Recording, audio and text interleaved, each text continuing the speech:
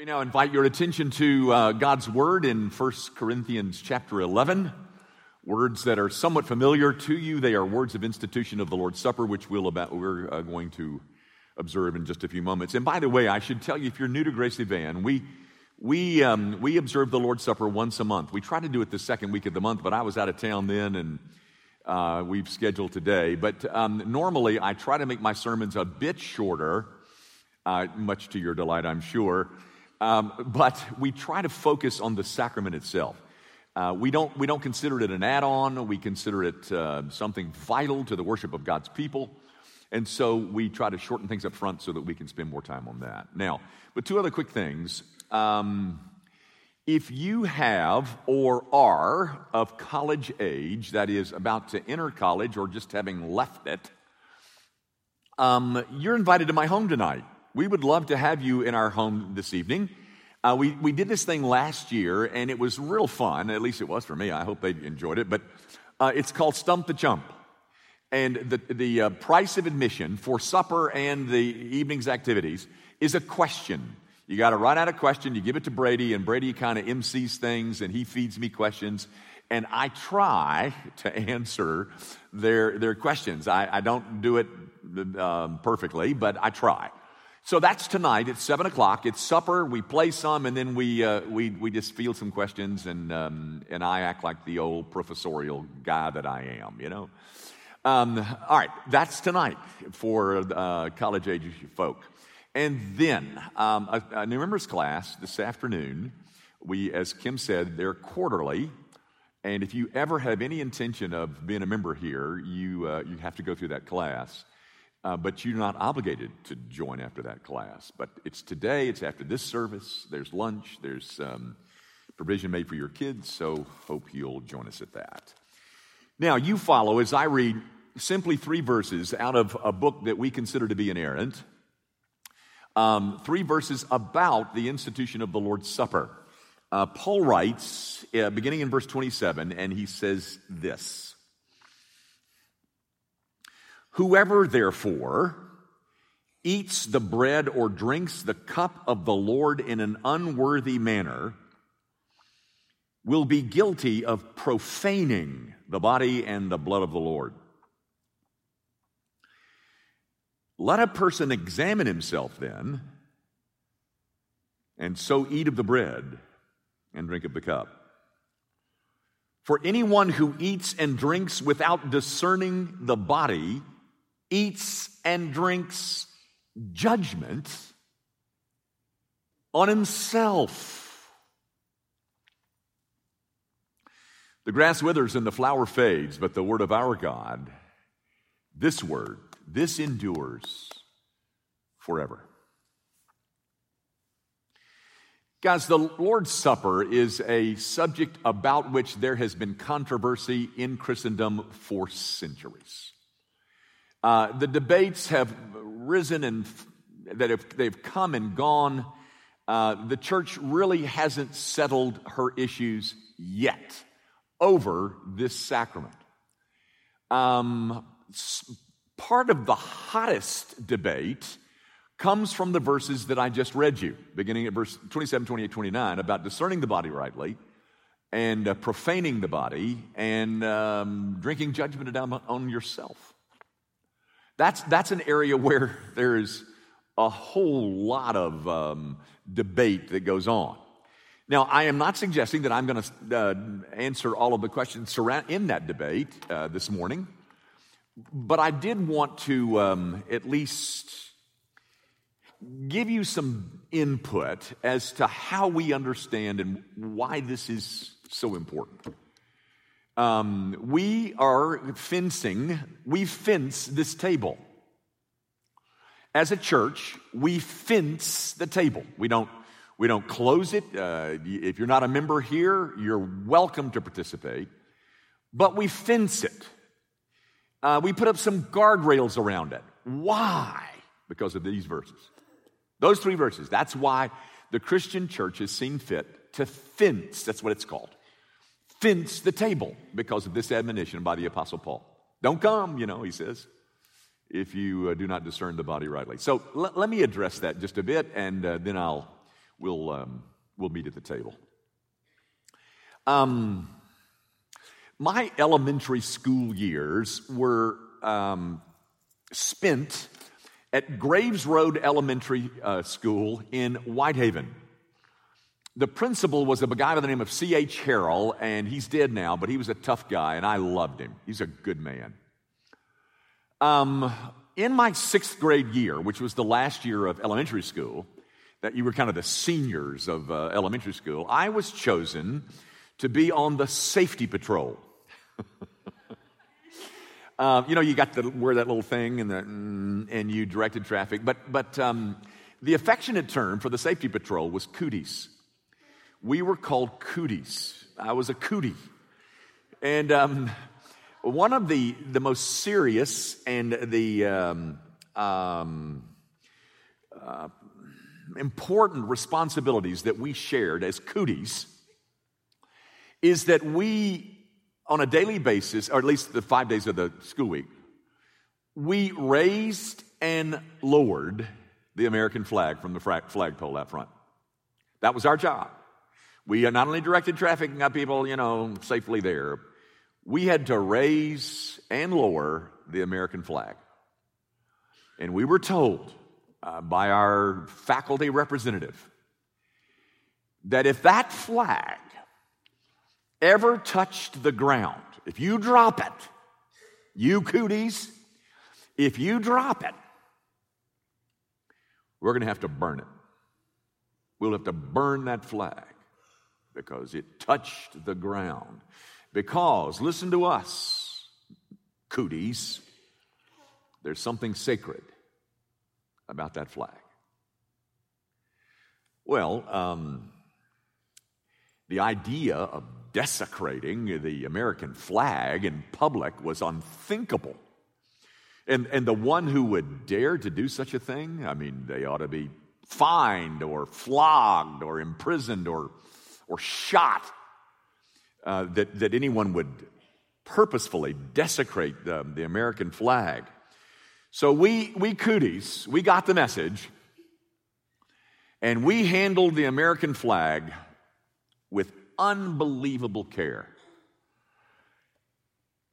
Folks, it was a piece of cloth. It was dyed with red and blue colors, and it was put together in this specific symbolic configuration with some stars. And we were told it was sacred. Don't drop it. Why is that piece of cloth to be handled with such great care? Well, it wasn't because of the piece of cloth. It wasn't that the fibers were sacred or special.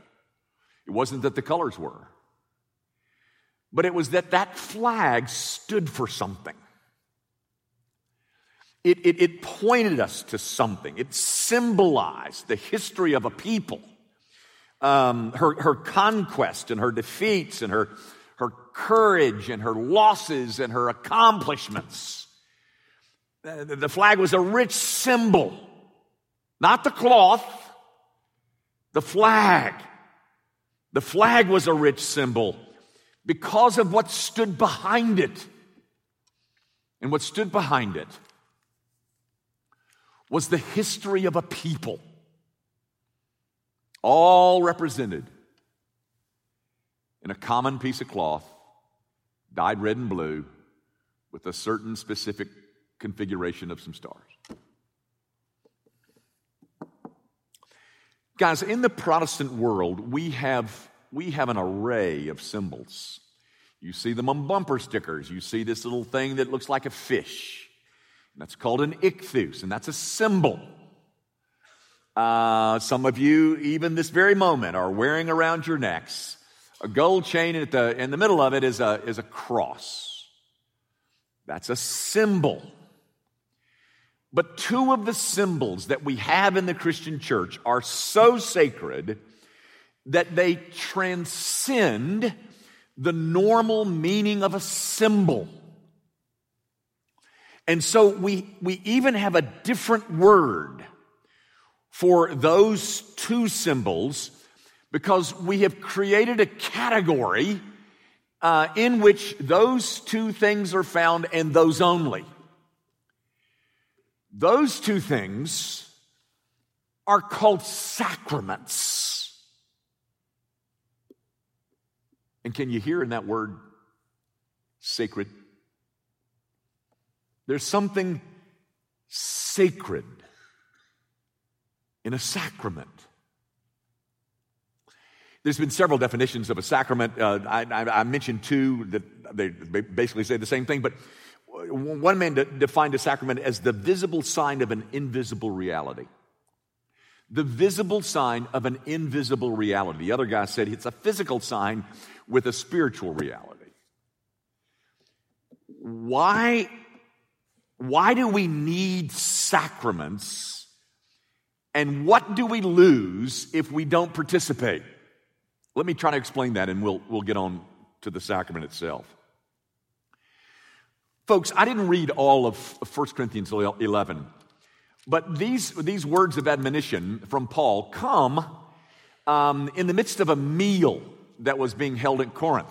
You might know that the Lord's Supper was instituted at a meal, the first time it was instituted by Jesus himself.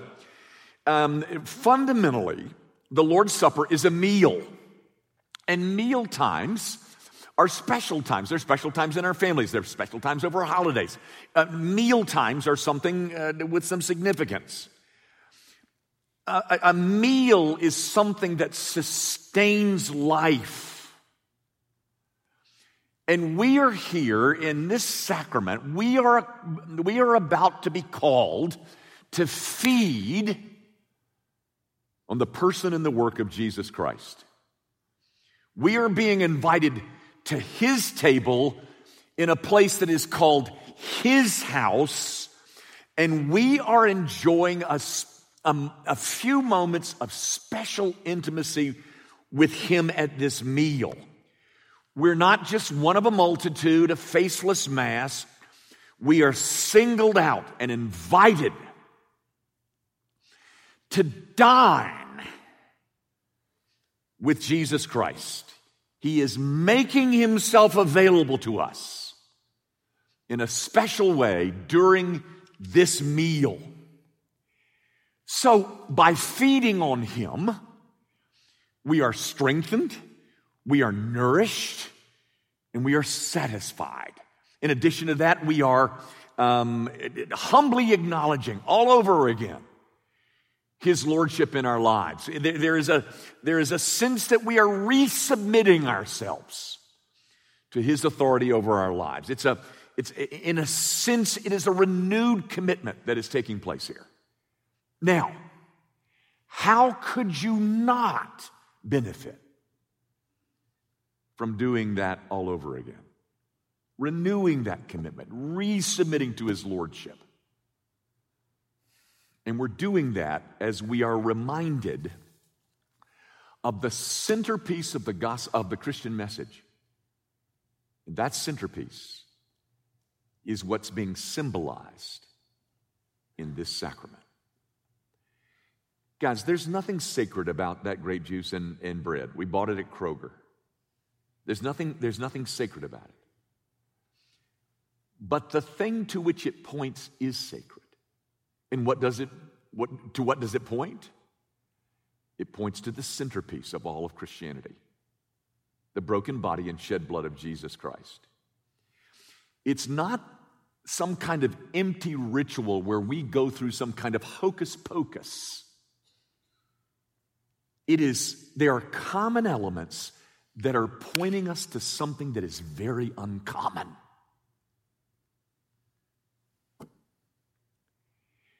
Now, guys, when I understand that this thing is pointing us to the work accomplished by Jesus Christ on my behalf, that is, God himself dying in my place for my sin, the sin that I committed, and apart from him, I will perish. When I understand that, then I embrace that death all over again. And to embrace him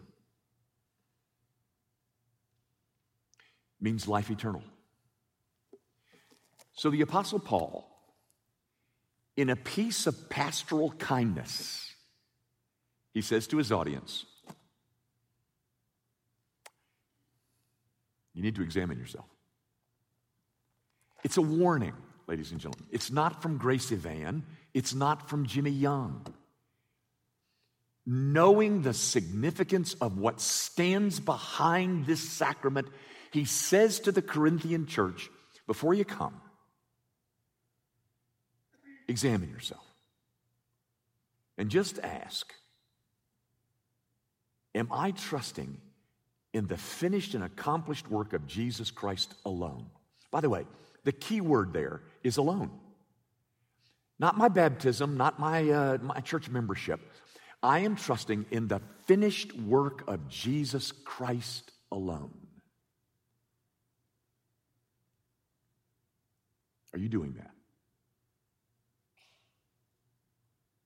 Then come. Come and enjoy a meal where the people of God are strengthened, nourished, and satisfied as we dine with the Savior himself. Let's pray together. Oh God, I do pray that you'll remind your people of the extraordinary significance of this sacrament. That it is not just a piece of church hullabaloo, but it is an event where we are led all over again into the center of the Christian message about Christ and him crucified. So meet us here, O God.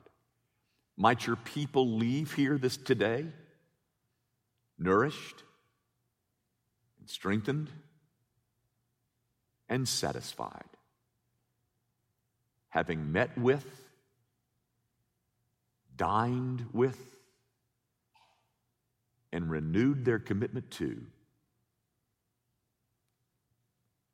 Jesus himself. Meet us, O God, for Jesus' sake. Amen.